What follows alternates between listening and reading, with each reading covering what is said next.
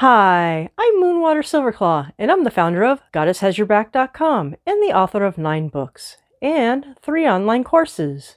In today's episode, we're going to talk about how witches avoid feeding the anger. I have a question for you. Is there something or someone recently that has made you very angry? I can relate to that. We've all heard the old story. There's a good wolf and a bad wolf. Which wolf will win inside your heart? It depends on which wolf you feed. In the writings of Doreen Valiente, the goddess says, "My law is love."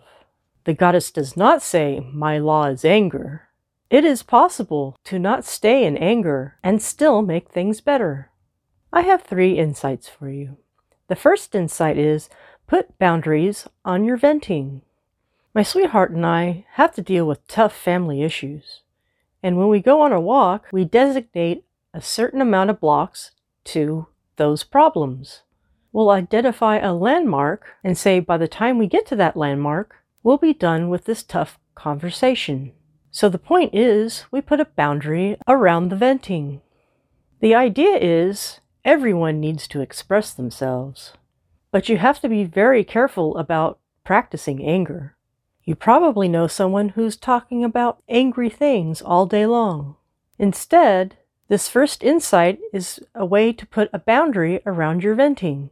You make a conscious choice. You may set a timer for 10 minutes, for example. And now our second insight. Use a candlelighting ritual to convert the negative energy. In a candlelighting ritual, you can say these words, for example.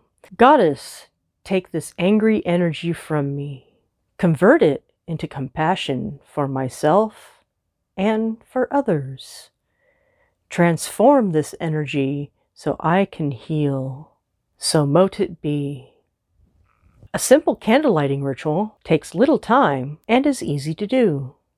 This is a really good idea because anger uses up your energy. So a very simple candlelighting ritual can help you turn around the situation. And now our third insight. Remember, the goddess says, "My law is love."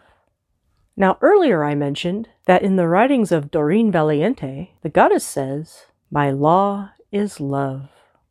Love is where the goddess wants us to live. So it's good for us to consciously shift out of anger. We can use the candlelighting ritual, we can do a brief prayer, or even a 5-minute meditation. The idea is to avoid letting anger take over your life. You might need to remind yourself, Goddess says, "My law is love." And now I will summarize. The first insight is, put boundaries on your venting. The second insight is, use a candlelighting ritual to convert the negative energy. And number 3, remember the goddess says, "My law is love." I'm Moonwater Silverclaw, and to go further and deeper, you can try one of my 9 books. And for more information, you can go to my websites, GoddessHasYourBack.com and MoonwaterSilverclaw.com. I also have 3 courses on Udemy.com. The first one is Goddess Style Weight Loss. The second one is Spiritual Solution for Depression Relief. And the third one is Beyond the Law of Attraction to Real Magic. May all these help your journey. Blessed be.